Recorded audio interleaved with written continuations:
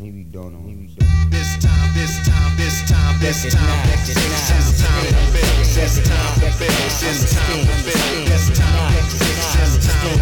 This time to build. Power. This time to build. Power.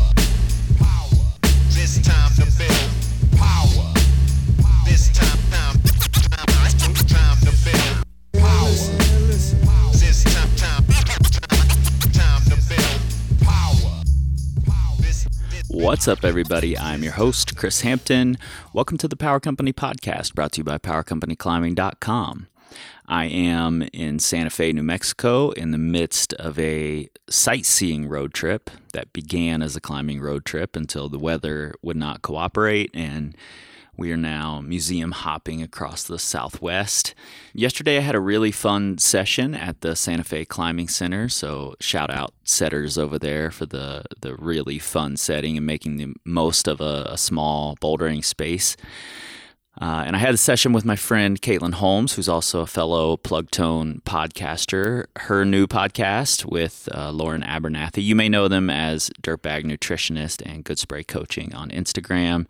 Their new podcast, The Average Climber Podcast, is out. The trailer is out. First episode will be dropping, I believe, first week of January. So if you haven't checked that out, go do it. I know a lot of you out there are begging for that kind of content, talking about and celebrating the average climbers. All right, I'm in a loud and bustling hotel here in Santa Fe, so I'm going to keep this intro short and sweet. Today's guest is a good friend of mine, also a fellow podcaster. Emily Holland is the host of Nature Untold, which is a podcast about addiction and recovery, particularly in the outdoor world. And her story is worth telling as much as her guests. And recently, Emily has been getting re-excited about climbing, maybe finding herself again through her rediscovery of a love of climbing. And I've been watching it sort of at arm's length and really interested in the process that Emily's going through, because I think a lot of us deal with this same thing, whether it's burnout, whether it's climbing has become something unhealthy, addictive, toxic for us, whatever it is, and we're trying to find that good place again. And Emily has done a really amazing job of thinking through what that process is, and I'm excited to share it with you. So let's get into it. Maybe you don't know. And since then, it's lit a fire within me. Like, I'm trying to go to the gym. I'm scheduling time with people. Like, I'm looking up stuff on Mountain Project. That would never happen before. This time, power. This time to build. Power. This time to build. Power. This time Being okay with that kind of stuff. And okay is a loose term. But my goal was to lead 5 pitches. I didn't care what grade. And quite honestly, I'm really low on the grade spectrum right now, and that's okay with me. Sure. And I did 6. So I feel really good about that. And I feel like I was able to overcome some fear moments that I had, and then just had fun the rest of the time. That was the big thing. Is like, I'm going to try to do some harder stuff for myself, but I really want to have fun with my partner, my romantic and climbing partner. Yeah. When you came down from leading the 5th pitch, was there like, all right, I'm done, I don't want to do any more? Or did it not even occur to you and you just rolled right into number 6? Yeah, it's kind of in between. It was like, cool, I did what I set out here to do. This was the first day and we had 3 days there. So I felt really good about that I also started the entire trip. I was like, I'm just going to lead everything right up front. I knew of this little pocket of climbs that I wanted to just get on. They were short, easier routes that I was like, that will give me sort of the confidence, I think, to try some harder stuff. And as I got down from the 5th one, I was like, cool, that was like not that hard to stack those up. And then the next day I was like just ready to go again. I'm like, okay, I'll just do some more, and it happened to just be one. And then my partner tried to climb some harder stuff. But yeah, I am feeling lately like the line that I like to play with, and this is true of like skiing as well, which I'm relatively new to, anything where I'm like rediscovering myself in, is like I want to challenge myself every time in a tiny way. Like it doesn't need to be that I'm trying to send my next hardest route or whatever it is. Yep. It's like this next time I don't want to be as scared to clip the first bolt. Don't want to feel the same fear response. Mm-hmm. And then if I make that little point of improvement, it's like so freaking helpful for my confidence. And then I feel like I'm just having fun after that. So I'm kind of riding that line right now. I think that's a really cool place to be, actually, especially once you've, it's hard to entirely let go of the grades or the difficulty when you start talking about pushing yourself and getting uncomfortable. But if you can do that a little bit, it's a really interesting, empowering place to exist in. You can find these wins that are really valuable. Yeah. And I almost prefer those. I mean, what I've learned over my over 6 years of climbing that I've done is that I don't respond well to really going out of my comfort zone. Mm-hmm. I don't respond well. Like my stress response is not good. I've worked on it for years and years and years. And now I just am okay and know that about myself. Whereas before I really beat myself up about that. And I was like, why can't you just overcome the fear and like, shut up, stop being a little baby. Like, all that internal dialogue that I'm sure tons of people have. So many. So, right. Like I've heard it on this podcast. I hear it with friends and we just like assume that everyone around us is just so locked in with their fear responses. And it's just not true. But now I just feel like I'm at this place where I'm okay with knowing that. I don't feel the need to, get on a super hard thing just to like prove myself or prove to someone else that I'm a climber, quote unquote. Mm-hmm. I'm just not in that headspace anymore. And that feels fucking rad. Awesome. You've mentioned a couple of times here the word rediscovering. Rediscovering climbing, rediscovering yourself within climbing and skiing and all of these other things. What was it about climbing, or maybe more appropriately about how you were engaging with it, that led you to move away from it and now have to be, or to want to be, rediscovering it? Yeah, I think I'm so glad you said you changed that from have to want, because I think that's a really big point of this whole thing. Mm-hmm. For years, I wanted to be a climber and I felt like I had to be a climber because my romantic partner is a climber. A lot of my friends were climbers. Mm-hmm. I wanted to be part of that. And I felt like I had to be this certain type of person to fit into that mold. And I had to get over certain things within myself to be part of that community, actually. Yeah. So I think when I first started climbing, kind of going back to your question, is I really had this weird dichotomy between feeling really present for the first time, maybe ever in my life, feeling really in my body and feeling strong too. That's a big part of it for me, is actually feeling like I have strength inside within me. But the other part of that, especially because I started climbing in the gym, is that I felt really bodily on display. Like I didn't like being in front of people climbing because I had an eating disorder and body dysmorphia. And so I think it was a really interesting journey the first couple of years to get over the body part, the feeling like I'm on display. That's partly true when you're at a gym and you're at the crag. Like people do watch other climbers, but it was not as true as I made it out to be in my head, if you know what I mean. Right. Yeah. So I think I had to work through a lot of that. And quite honestly, I don't totally feel like I came to terms with those feelings until I got sober. And I wasn't a heavy drinker at the time that I got sober. I kind of had petered out, I would say, over the last 5 years of my drinking relationship.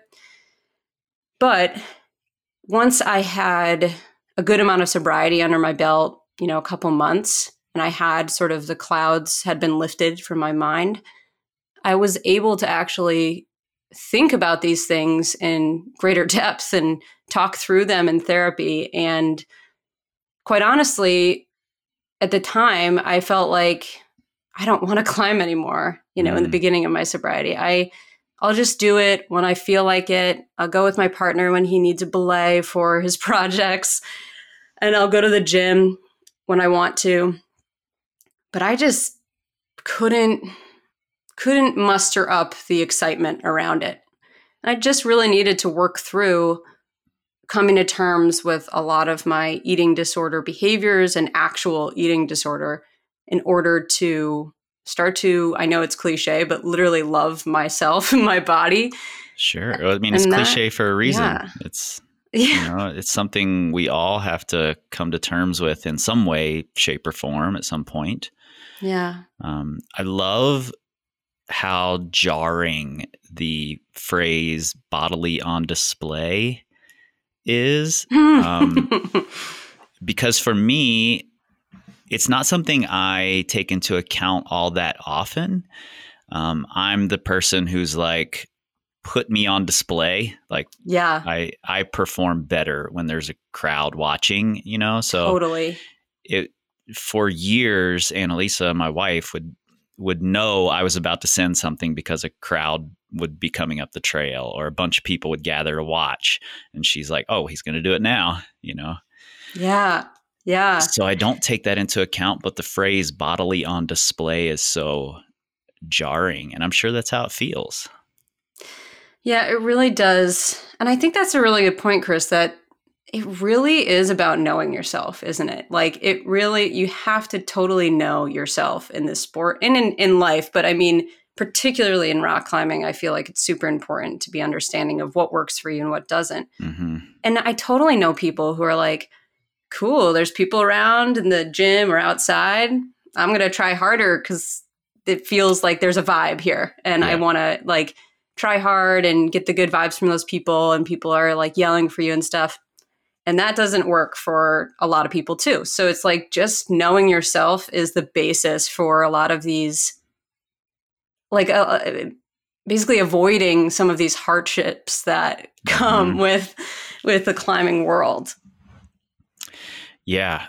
You mentioned sobriety in there, and you host a really great podcast, Nature Untold, that talks about addiction and overcoming it or moving through it. I don't know what the best terminology there is, but about addiction and sobriety. Has that journey, the hosting the podcast,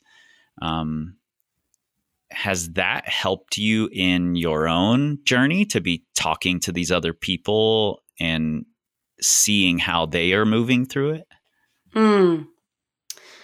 Yes, definitely. I feel really, what's the word? I feel a great sense of responsibility, I will say, with telling of those stories.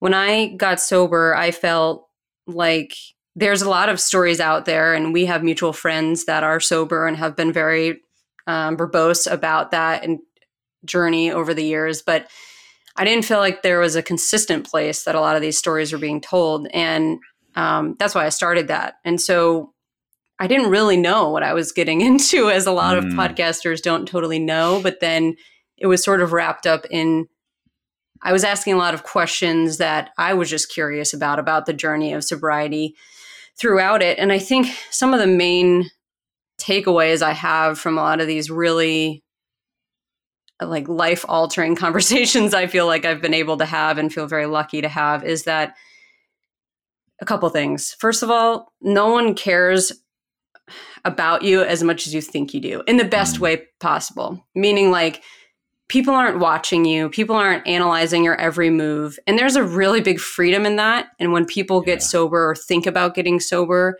they really worry about like being at a party and people being like, why aren't you drinking? Or why is there not a drink in your hand? no one actually cares if they're good people. So I think that's a main takeaway that I've had from that.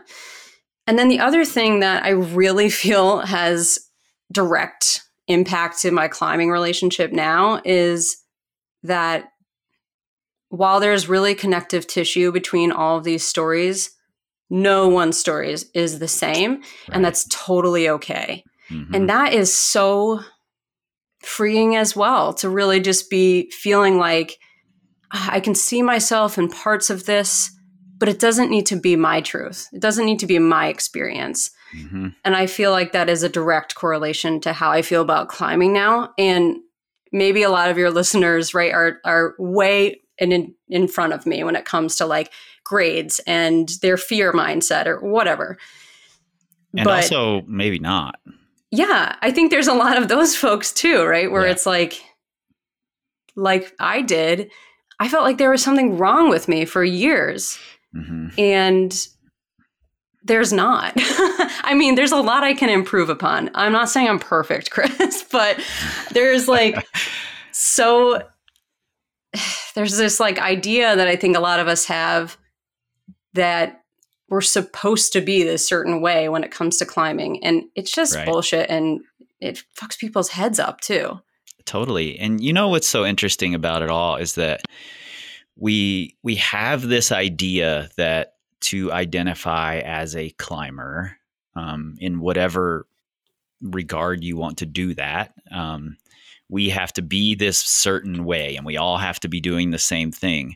But then we all gather around a boulder problem and we're all coming up with different ways to do it. And we're cheering each other on despite doing it differently. And we celebrate that. And then we walk away from that and we all have to be the same again so that we're all climbers again. And yeah, man, I don't think it actually works that way, but that's how our brains make it work. Yeah. And I got chills as you were talking about that, like the visualization of people around a boulder and all doing it a different way. Gosh, that is so impactful. I'm just going to think about that forever now. And like how beautiful that is. That is really the ethos of it. You know, I obviously didn't like climbing for a long time, but that is at the ethos of like everything I love about climbing. Yeah. And, to stretch that maybe too far and, take it to a point where people are like, well, he's lost the thread. Let's do it.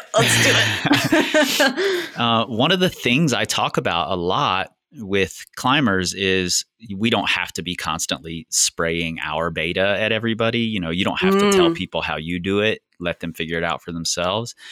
And I think, like you were saying, why isn't there a drink in your hand? Do you want a drink? That aspect of socializing is almost just this built-in response we have when we see people. We don't mean it necessarily. It's just a way to start a conversation. It's a way to talk. It's a way to be social.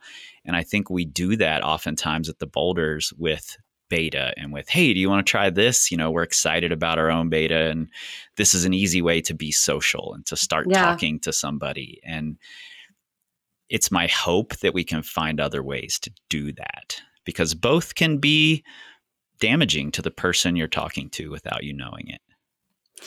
Yeah, I think that's so true. I think also it's habitual too. So there's a bit of it that is really just like deeply ingrained in our brains. You know how obviously habits are formed and then we have grooves in our brain that direct us to those habits over and over again. So it's literally just about doing something different to rewire your brain. And that can be true of not spraying beta and communicating a different way. And it can be true of minimizing your drinking. And I'm not on here to like preach sobriety for everyone. I think everyone should have a conversation with themselves about the things in their life that may be causing them harm. Mm-hmm. But I know that everyone has their different relationship with alcohol and all kinds of different things, just like they do with climbing.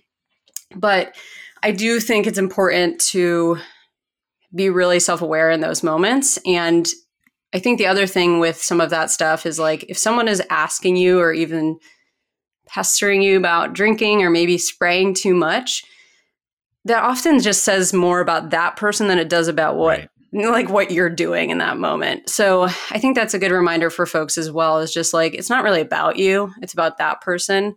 And if you have a loving relationship with them, you can talk to them about that. But if it's like a random person, not your problem. Not your problem. Yeah, totally. I think that's really important. Kind of talking about the random people that are around, was there early on in this when you started realizing, oh, maybe I have a different relationship with climbing than I wish I had, and I need to work through that? How was the culture around it feeding into that? Or did you find it helpful? I know that I think the first time we met was at Rocktoberfest. Is that right? Yes, we briefly met at OR, I believe, before that, like in the hallway. Oh, that was before that. Okay. Yeah, I don't actually know the timeline, but yeah, we met we saw each other at Rocktoberfest. Yep. Mm-hmm. And I know those environments are very much like, it's very purposeful that there is alcohol there to loosen people up or whatever. And when you're going to these social events, as someone who's having a relationship with addiction that isn't healthy for them, that can be a tough place to be. And I'm curious if you were finding other parts of the culture around climbing toxic, or how it was for you. So there's a bit of self-imposed pressure, certainly, that I felt from the culture. Like, I think we're moving in a really cool direction now where we're having more media around people who are not like, the Jonathan Segrist of the world in the climbing world. I think that's really cool that we're representing more stories that are not these like elite athleticism feats and are inaccessible for most of the like climbers in the world and most athletes in the world. So I think that's a really good move forward. At the time that I was starting climbing, I don't feel like that was the case. And I felt like just the media that I was given was often literally just a lot of white people, and it still is. Yep. But also really about like rad stuff all the time. No feelings, no fear, like that kind of vibe. Right. So I think that was a little hard to figure out as someone with these like insecure feelings and all my eating disorder stuff. As far as my crew, I had a really supportive climbing crew. My partner was someone who had already been climbing for a few years, and he was also working at the gym and a guide. So he was very good at like teaching and being patient, which was very necessary for me. Yeah. But also at the gym in Boston where I started, it's a different vibe than where we're at now in Boulder, Colorado, where there's like 70 pro climbers at the gym at a time. Right. In Boston, I felt like we were like some of the better climbers there. Not that we were the best, but we were sort of in this like upper echelon of folks. And then we moved to Colorado and I was like, oh my God, we are average or below average. Yeah. And that was another kind of hard thing to come to terms with. And I think another reason that I felt like, oh, I don't like climbing. It's too much pressure. Like there's too much going on. And so those two things were impactful, I think. And then I don't really feel like I was thinking yet about my drinking before I moved out to Colorado because, I just had a very long relationship with it. It was a crutch for me and a comfort. And I had no thought about ever giving it up until I moved to Colorado. Was there ever any friction between you and your partner, since your partner was a climber before and sounds like pretty heavily invested in climbing in several ways, when you were sort of falling out of love with it or realizing you wanted to move away from it a little bit. Was there any friction there? Yeah, I don't think friction would be the word that I would say. I mean, the thing that I love about my relationship with my partner is that we literally talk about everything, sometimes ad nauseum. And so when something comes up, it's never a surprise to either of us, because we have a really deep important line of communication always open. Yeah. So I do think that's super important.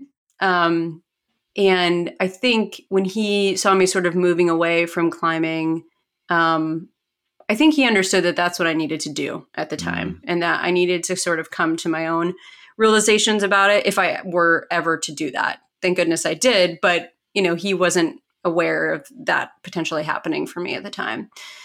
So I think he was really understanding of that. He allowed space for me to kind of explore and have these feelings and move around. And I was still pretty newly sober, so I felt like an exposed nerve overall because I was feeling everything, like full on, full throttle, all the things that are full, raw, exposed nerve, like crying constantly. Like I was so emotional for like the first 6 months of my sobriety. And I don't say that in a bad way. Like I think it was important for me to recalibrate and start to I don't know, crazy concept, feel things again.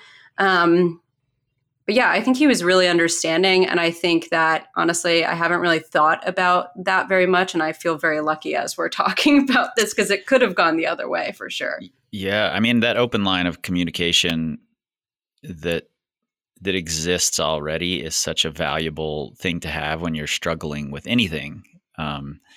And, it's one of the questions I ask whenever I'm consulting with people about their frustrations at, not progressing in climbing and they're not able to get out enough or whatever, and it's causing friction in their relationships. I'm like, have you talked about it? Have you brought this up? Have you said simplest thing ever? Yeah. Like have you said, hey, for these 6 weeks, I really want to dedicate myself to this project outside, and that means I'm going to be around a little less. Is that okay? How can we make this work? And very often people are like, no, I haven't talked to them about it or how it makes them feel at all. And it's such an easy thing to do once you start doing it. Oh my gosh. As you're talking, I'm just like squirming in my seat. Like, this happens to me all the time. And I like when you talk to any of your friends or anyone in your life and you're like, well, have you told your husband that you feel that way? And they're like, no, I can't. Right. It's like, I think about this all the time for sobriety as well, because people will ask me, well, what if the people in your life like give you shit for not drinking anymore or make fun of you? Like that happens. And I've had it happen to me. Then those people should not be in your life. If you cannot tell someone, your climbing partner, who is like one of the most intimate relationships, I would argue, that you will ever have, that you need space or you need to go on a training binge for 6 weeks or whatever it is. And they're like, that sucks. No, I don't want to do that. Like shutting you down. Yo, you need to reevaluate your relationship. And I know that sounds reductive and like it's harder than I'm saying it, but truly like that is the number one thing that I hear from people who are trying to get sober and from climbers alike. Yeah, it can be so important on so many different levels to be able to have that level of comfortable communication. I mean, a very like pointed moment of it that I just experienced was last weekend. I was trying a boulder that was I had taken a really bad fall on a year and a half ago or something, and was back to the point where, okay, now I'm getting to the move where I fell off and was really scared. And my wife was my only spotter there, and she was like trying to hype me up, and trying to like be really direct in the way she was talking to me, which usually works really well for me. But in that moment, it was like I needed to quiet everything down. I couldn't, getting hype was just making it more scary. And so I didn't even turn around. I was facing the boulder. I just said, shh. And she was just quiet and let it happen. And there was no argument. It wasn't a bad thing. She just understood that's what I need right now. And that's cool. And I felt totally cool just shushing her in the moment, because we could talk about it after, and I knew we could. Yeah. Yeah. And I think that is really powerful too, because like having that comfortability level and you guys knowing each other so well to be able to do that is really beautiful too in itself. Like building a relationship is about like getting to those points where you can have those like moments and it doesn't deteriorate the foundation that you're laying everything on. And one thing, I'm not trying to beta spray for relationships, for relationships, but we do have a conversation before we go on a climbing trip where we're like, what do you need from me? What do I need from you? Perfect. What are my expectations of you, and vice versa? Not even just like he wants to send this grade or this route or whatever. I want to try to lead. We talk about that too, but it's important. Like, how are you feeling today? Like, what kind of support do you need today? And I know some people might be like, oh my God, that's so lame, like having those conversations over and over again, but try it out and then see how better your relationship is after that. Yeah, absolutely. Talk about all the things, I try to do it. If there's any part of a boulder problem or how I'm feeling about it, where I might fall, what kind of support I want, cheering or not, I try to have that conversation while I'm standing on the ground before I'm like getting into the zone I need to be in, so that I can stay in the zone I need to be in, Totally. And then when we walk away from the boulder, it's that much better because there's no residual like, oh, I wish they wouldn't have said this at this time. And, you can't blame them for taking you out of your space, which is something I feel like I see quite often in relationships. One partner blaming the other for their own, failing that day or whatever it was. Yeah, so true. So have that conversation on the ground. Great. That's a great takeaway for everyone listening. And we all know, we've all maybe been there when we're up on the wall and we're like yelling down to our partner being like, take or whatever, you need, and like getting angry. And we don't want to be those people at the crag. So if we can avoid that, that's great. Yeah. And alternatively, you and I have talked about relationships and climbing a bit, but I'm also not afraid to be that person at the crag that shushes my partner when they're talking too much, because my partner and I have a different relationship and I really don't care how the other people perceive that relationship. We're going to be fine immediately. There's no like bad feeling about me just saying, shh, like I need to stay in my zone. She knows that. She's the same way, Yeah. There have been times on boulders, one moment in Waco, actually, I was like, you can do this. And she just mid boulder, don't fucking tell me what I can do. Oh, I love it. Like, all right, let's go. I'm out. I've said that so many times. Oh man, I like it. Yeah, so good. So there's a phrase you have used in conversation with me a couple of times now. You and I have talked a little bit through this journey of you sort of rediscovering climbing and enjoying it again. And it gets me so excited to hear or see the excitement in your texts or, that stuff I fucking love. I love seeing people fall in love with this again. The phrase you've used was key weekend, I think. That there was a key weekend that changed things for you. What the hell was it?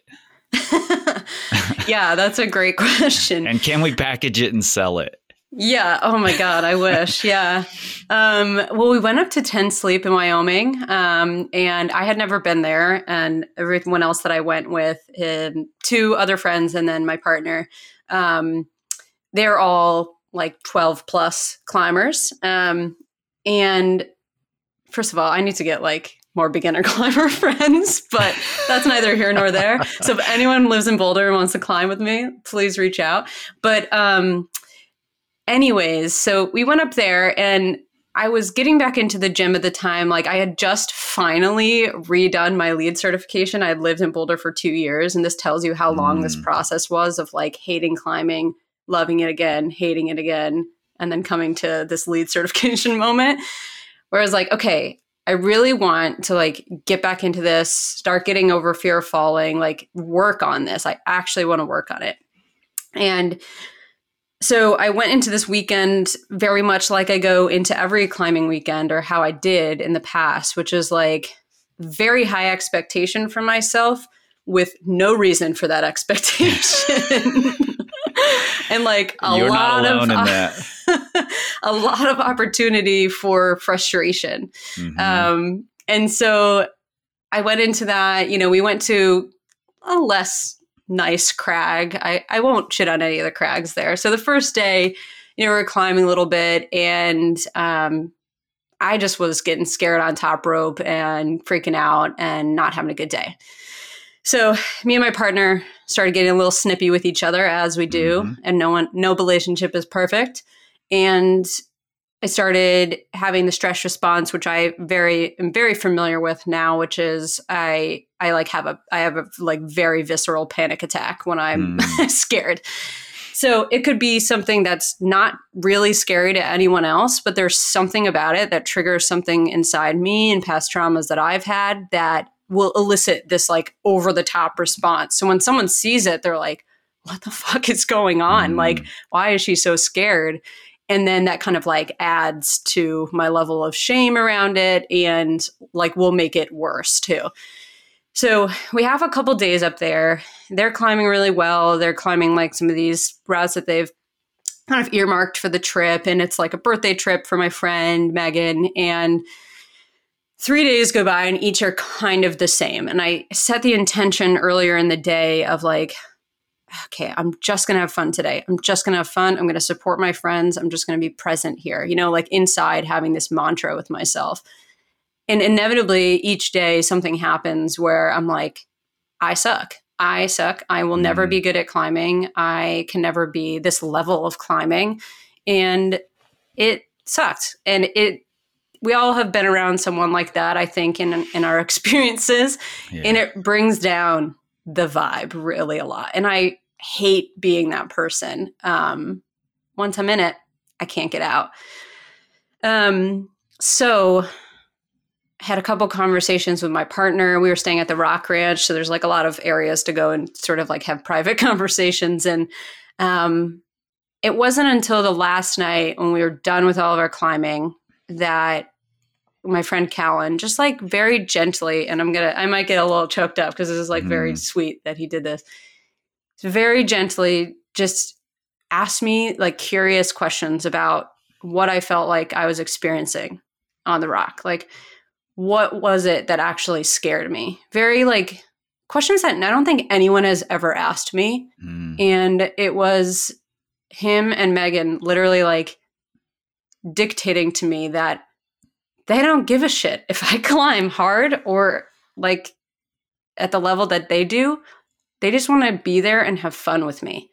Yeah. And I've heard people say that to me before, and I've somewhat believed it and mostly didn't. But it was something about this time. I had, 1.5 years of sobriety at the time. I just done my lead certification. I felt like I was on this turning point, this like precipice. And I needed people outside of my partner who has said this stuff to me over and over again to say, we love you and we do not care what you climb. We just want to be with you out there. I mean, like, I'm getting a little choked up because it's really a beautiful thing. But that was literally life-altering for me, that conversation. So, like, shout out to Megan and Callan for doing that and being the best. And since then, it's literally lit a fire within me. Like, I know things have changed because I'm trying to go to the gym. I'm scheduling time with people. Like I'm actively trying to lead and fall in the gym. I'm looking up stuff on Mountain Project. That would never happen before. Like all these things are happening and I'm like, I feel like an overstoker.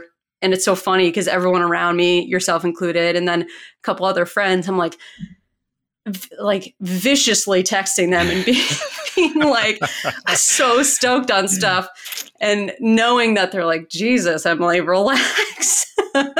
But like, it feels so, so good to feel like I'm really at a place where I can look at climbing as a sport that I want to get better at and not an indication of my worthiness as a human being. That's so big. It's first off, I love, and I've said this already, but I'm going to say it again. I love how palpable the excitement is for this now. I can feel it through your text messages, which is huge. And I love that you're leaning into it and talking about it. Shout out to Megan and is it Callan? Cowan? Yes. Yeah. Callan. Yep. Shout out to them for taking the time and having the wherewithal to make it a more personal thing. Because that's how it feels, right? When you're scared of something, when you're being really down on yourself, it is a really personal thing. And it's very often not enough to just make it a flippant, 3-second moment at the crag where, oh, you don't need to be scared of that. It's fine. Yeah. That's not enough. That's not a personal reaction to this really personal, scary moment that you're having, whatever it is. Doesn't matter if it scares other people or not. It's a real thing for you. And them bringing it back to why they're here with you to begin with is so huge. So maybe we can just sell them as partners to everyone who needs this kind of help. Yeah. They're great.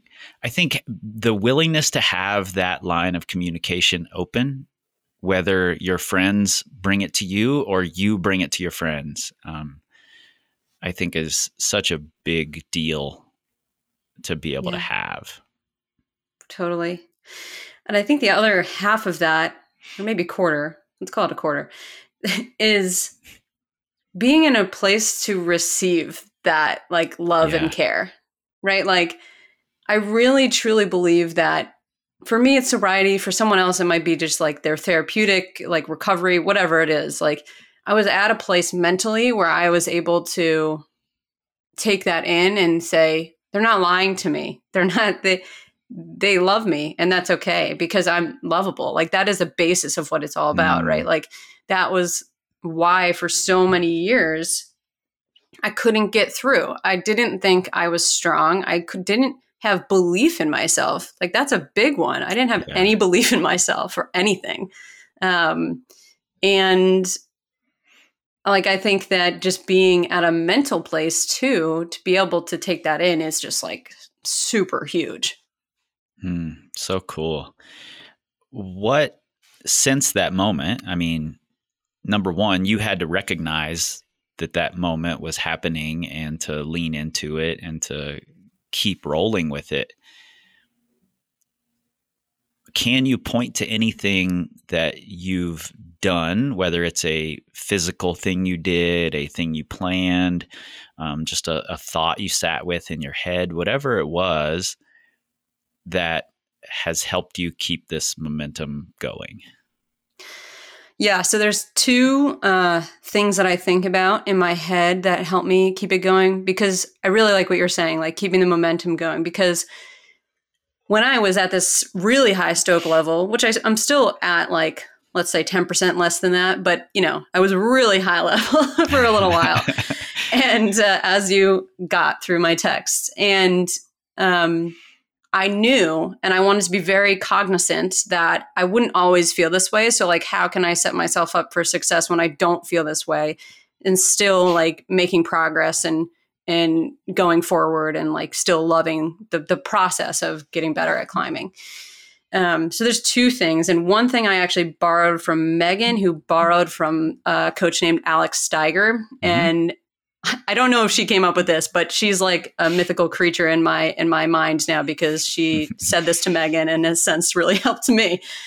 But she said to her, it doesn't really matter if you're climbing at your limit or if you're doing something like fall practice. It's always about putting cookies in the confidence jar. So confidence cookies in the confidence jar. So when I go to the gym or I go to the crag, I'm like, how can I use this experience, whatever it is, if it's like I took more falls today, or I led something I didn't think I could do today, or got on a harder grade than I'm used to. Cool. I come down, I say, that's a cookie. I got a cookie for that. And that feels really empowering. I literally say it out loud to my partner too. Like, that's for the confidence jar. And then the other piece is something we talked about way earlier, which I use for skiing too, which is like every time I want to try a little tiny bit harder, but I still want to have fun. Like I want fun to be the primary objective. And I want to push myself a little bit past the threshold that I did last time. Yeah. So those two, like, I don't know if they're mantras or just things I think about, are really, really important for me. And then it's literally about like, every time I leave the gym, I'm like, Jesus, I'm onto something here. Like, this is so good. I come down from climbs and I'm like, this is what people were talking about for 6 years. Like, I didn't know what it felt like. And now I do. To feel like I was really scared, but I did the thing anyways. And it feels so good. And I know I'm like preaching to the choir here, but those types of moments feel like the things that will keep this momentum going. Yeah. So you're also preaching to people who are in the tunnel currently, and can't see the light on the other end, who feel like, what in the fuck are these people talking about? This is terrible. I'm having the worst time. Those people are abundant out there. Yeah. I often say, I don't know if this is like gonna be controversial, but I literally say to myself and other people, I'm like, we do this for fun. This is supposed to be fun. Right. Like, if it's bringing you so much hardship and like trauma to your life, taking breaks, in my opinion, is really helpful for sports to last longer. Absolutely. Yeah. And I've made a career out of finding fun in challenging myself. It's really, I think it's important to talk about the fun aspect of it. I don't think it's controversial at all. Well, I just know that people try really hard, and that's great. And I am excited about that. And I want to do that too now I want to do that. Because there can be fun in that, right? Yes. Yeah. And that feeling is, that's what we should bottle up. That feeling of like the challenge and how fun that feels after you get through the challenge. Exactly. Yeah. That's the big part of it that maybe we don't talk about enough, is when you're looking at someone whose fun is at a entirely different place than yours, they're having fun doing a thing that's really scary for you. It's hard to recognize that they're having fun doing it. It just looks like, oh, they're so badass because they can do this super scary thing, but they started where you were. They had a different path through this, maze that you're trying to get through. Different beta for the boulder problem. Mm-hmm. So we really have to keep that in mind and find the fun way through it. I think that's hugely important. Are you doing that in your work right now as well? Because for me, whenever I'm finding that groove in climbing, I'm also finding it in my work, and I'm getting excited about challenging myself in new work projects and leaning into things. And it seems like, looking from the outside, that you're leaning into new things work-wise as well. Yeah, it's so true. I mean, well, for context, folks, I quit my like corporate job in the middle of 2021, and have since been freelance for podcast consulting and coaching and copywriting. So, Congrats, by the way. yeah, thank you. Congrats, and also, what the hell are you doing? But that's part of congrats. Yeah. I'm over that part, I think. But yeah, the first couple months, I was like, so I gave up benefits and a salary. Cool. But but now, yeah, I think I didn't think about how those things reflect each other. But now that you're saying it, man, we're having like a live therapy session here. But man, I feel so stoked to work every day. Like I get so excited about what I'm working on. And sometimes I just like can't put it down. Like I have all these ideas that go in different directions. And I actually, now that I don't work for someone else, I can actually follow those directions and do what feels good at the time that I want to do it, which feels like the ultimate sense of freedom, quite honestly. So I think like work-wise, yeah, I feel the same way. I'm like, there's projects that I'm currently working on that I'm psyched on. There's projects that are coming in 2022 that I'm really excited about, and partnerships that I'm stoked on.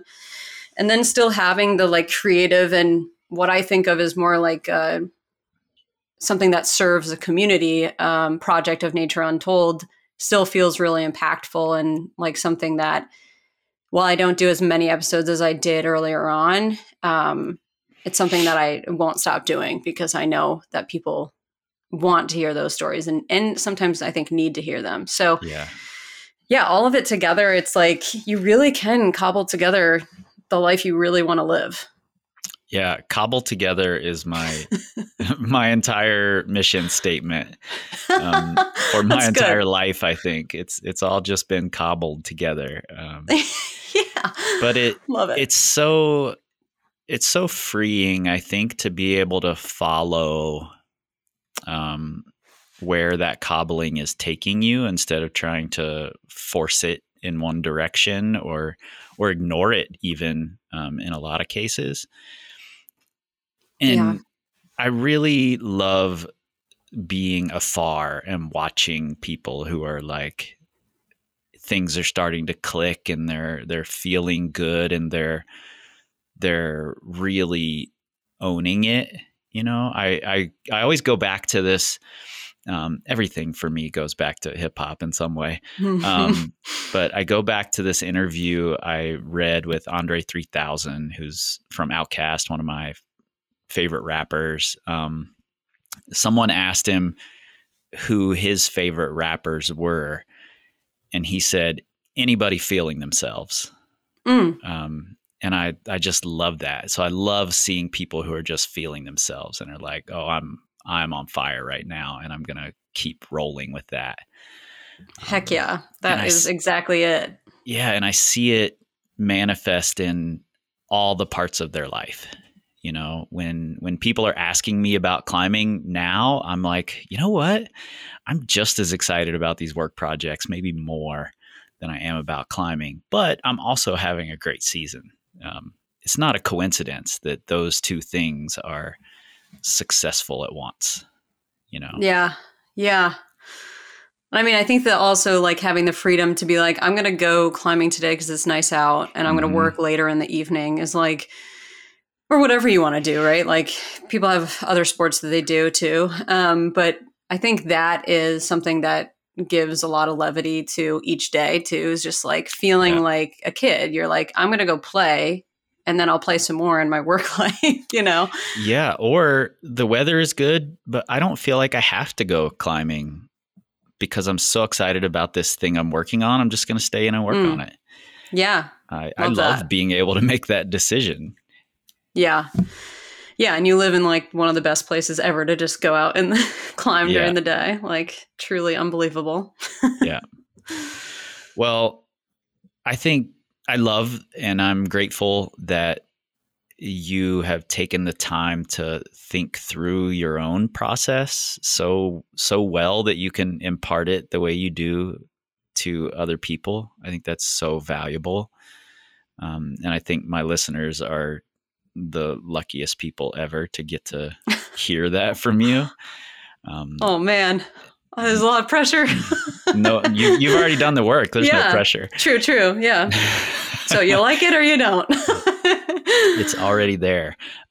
Where can people find you, learn more from you, work with you if they're interested in podcasting?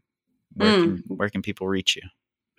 Yeah, people can just email me directly at emily@emilyholland.co. And I'm also on Instagram. It's probably the most active platform I'm on, and that's E_HOLLZ. Try to give myself a nickname. Didn't really stick, but it's my moniker now, so I'll just whatever. start calling you that now, if that's okay. Yeah. The only person that calls me that is Jonathan Ronzio from the Stokecast. So I didn't really stick at a grander scale. But before we end, Chris, I did want to say that your podcast has been so helpful in this whole process. Even when I hated climbing, I listened to it and it made me feel a lot better. And a specific episode that, if folks haven't listened to it yet, the fear one with Lore was like unbelievably good. And all of them are, but that one specifically really stuck with me. The way that they laid everything out made me feel so seen and heard. Yeah, Lore, for lack of a better word, is such a fucking rock star. And they're so good at communicating. It's one of the great joys of my life, actually, to be able to sit down with Lore and learn from them. So huge. And I appreciate you saying that. I just recently, was like, I'm going to take a break. We're almost at 2 million downloads. Once I hit 2 million, I'm taking a break, because I haven't taken a break since I started this thing. And then I started thinking, should I keep doing these interviews? They're the part of the podcast that takes the longest, both to schedule and to get out.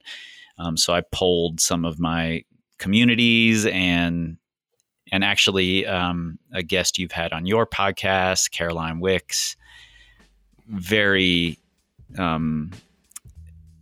I don't even know what the right word is. She convinced me in one paragraph, just like, here's why I value your podcast and these interviews, and here's why you should keep doing them. And I was like, okay, done. Guess I'll just do this forever. You sold me on the thing seriously. I make. Thank you.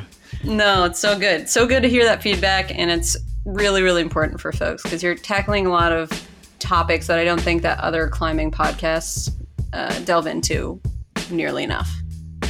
Cool.